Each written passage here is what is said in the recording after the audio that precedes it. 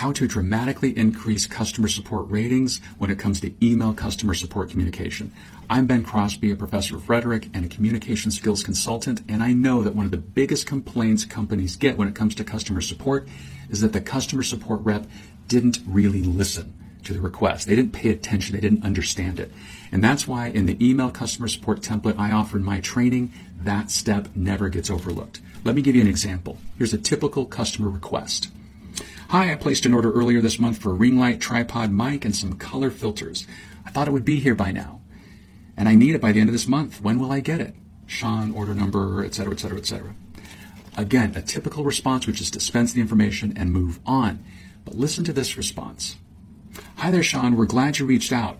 If I understand correctly, you'd like to know when you can expect to receive the shipment you ordered on the 17th of March for address, etc., etc., etc., Somerset Drive in Ames, Iowa. If I have any of that wrong, just let me know. I just double-checked your records. It looks like you're on track to receive that order by March 30th at the latest. Notice how that step builds the relationship between the customer and the support rep.